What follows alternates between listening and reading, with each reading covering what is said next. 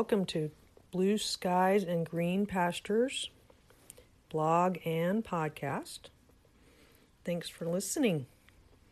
Today I wanted to do a short podcast on why do we celebrate Easter.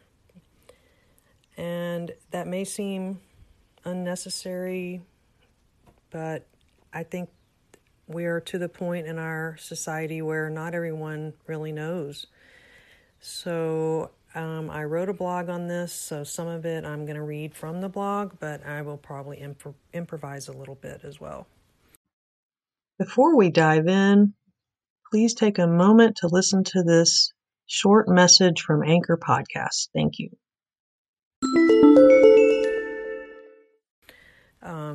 Some people think that Christmas is the biggest Christian holiday, and it is important because without Christmas, we don't get Easter. Because Christmas is when Jesus was born, but Easter is when the big event happened that changes everything. So let's just get into it. Why is Easter the most important Christian holiday? Also known as a holy day. Well, it's because Jesus died on that weekend. He died on the Friday, but on Easter Sunday, he came back alive. And if he did not come back alive, if he was not resurrected from the dead, if he did not walk out of that tomb, then Christianity doesn't exist. It is based on the resurrection. It is based on the fact that Jesus defeated death, that death could not keep him, that he supernaturally did something that no human could do, and that is he laid down his life and then he took it back up again. So we probably don't quite really know what that means because it's just beyond our human understanding to understand how someone could lay down their life and then take it up again. We could probably imagine different explanations for what that means, and they might be right, they might not, but we do know that he was nailed to a cross and he died on that cross, and his dead body was taken down from the cross, wrapped up in cloths and put inside a tomb. And then by the order of the authorities, a large stone was put in front of the tomb and guards were set in front of it to make sure that no one stole the body. However, on Sunday morning, when Mary Magdalene and the other women went to the grave, the stone was rolled away and Jesus was not in the tomb. He was gone. And the Gospels tell us that two angels were there and they told Mary that Jesus was alive. So we know that this happened. There's no reason to doubt it. If you read the rest of the Bible, you will see the evidence that something amazing happened that changed the lives of the people who encountered Jesus after this momentous event of the resurrection. If they had not actually seen Jesus alive and spoken with him and then been given the Holy Spirit by him, the Bible never would have been written. Those people's lives would have just gone back to the way they were. They would have continued being Jews or following other gods, but they didn't. Their lives were changed. They were very outspoken and devoted the rest of their lives until most of them were killed for their faith that they never gave up on. They wouldn't stop saying that Jesus was the Messiah and that Jesus had come back from the dead. They wouldn't stop because they knew it was true and it meant more to them than their own lives. So if you have any doubt about it being true, then you can just let go of that when you look at the evidence.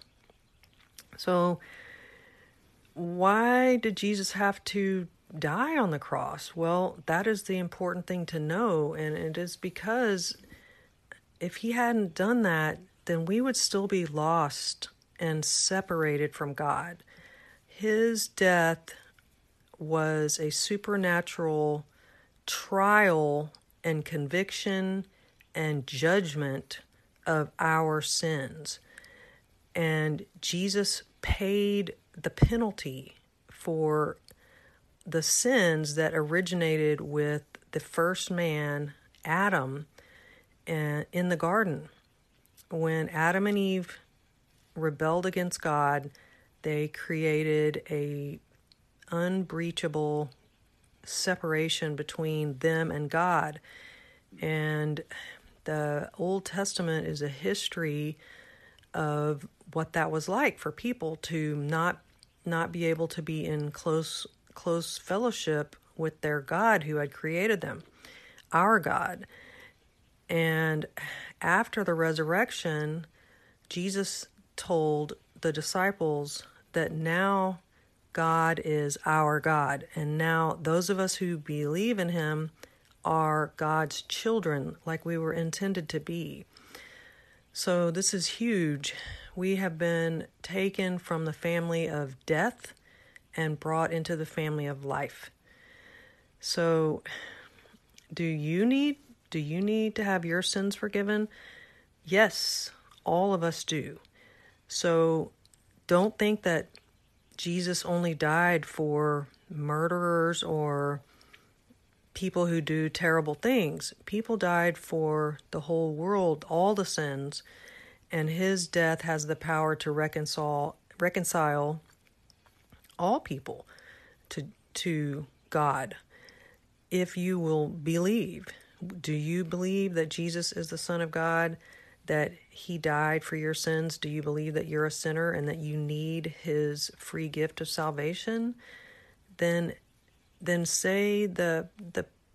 tell him.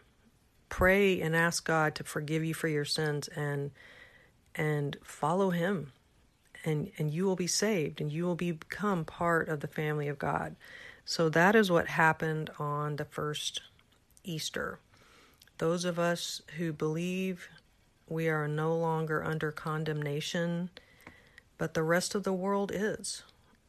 But those of us who believe, we are now set free from the power of sin and death, and we are now free to follow Jesus. We're not free to do whatever we want, live a life of sin, because our sins are forgiven. No, we're free and able to follow Jesus, which is the good news, the wonderful news. Because the people who are slaves to sin, they sin because that's who they are. They're sinners. They have no other, that's just their nature. But now we can be set free from that sin nature. But so what should we do on Easter? We should praise the Lord. We should praise God. We should rejoice that Jesus is risen and that we are forgiven and redeemed and that we belong to the family of God. And the family of God has a name, and that is the church. So when you're saved, you become part of the church, and the church is the body of Christ on earth. So when we get saved, we want to be in fellowship with the rest of our body, which is other believers. So hopefully you will get saved, or if you are saved, you will go to a physical building, which we call a church, and you will be there with your church family or the body of Christ. And whatever else you do on Easter Sunday is fine. If you want to have Easter egg hunts or eat chocolate bunnies or buy a new dress or whatever, there's nothing wrong with those things. But that is not the most important part of the day. The most important part of the day is knowing Jesus. So I hope and pray that you will have a blessed Sunday and that you will get to enjoy the fellowship of your Christian family and hopefully your family that you are born into, that you will also make sure that they know Jesus, and that you can be together knowing that even in a world where things seem to be rapidly changing and not for the better, even though, yes, people may be improving in certain ways, many people are turning against God that formerly claimed to believe in him. So things are a little topsy-turvy in the world, but we can have peace. We can know that our salvation is assured in the Lord, and that when Jesus comes back, we will be living with him forever in the kingdom. For God so loved the world that he gave his only begotten Son, that whoever believeth in him should not perish, but should have everlasting life. That means we will be with him eternally with God. And we don't need to know exactly the details about that, but we know that it's going to be good. Better than we can even imagine. Just all the good things that you love now, but 10,000 times more. Peace, joy, love, beauty beyond anything we can imagine. So let's just celebrate and look forward to the day when we will all be together in that eternal kingdom. Happy Easter!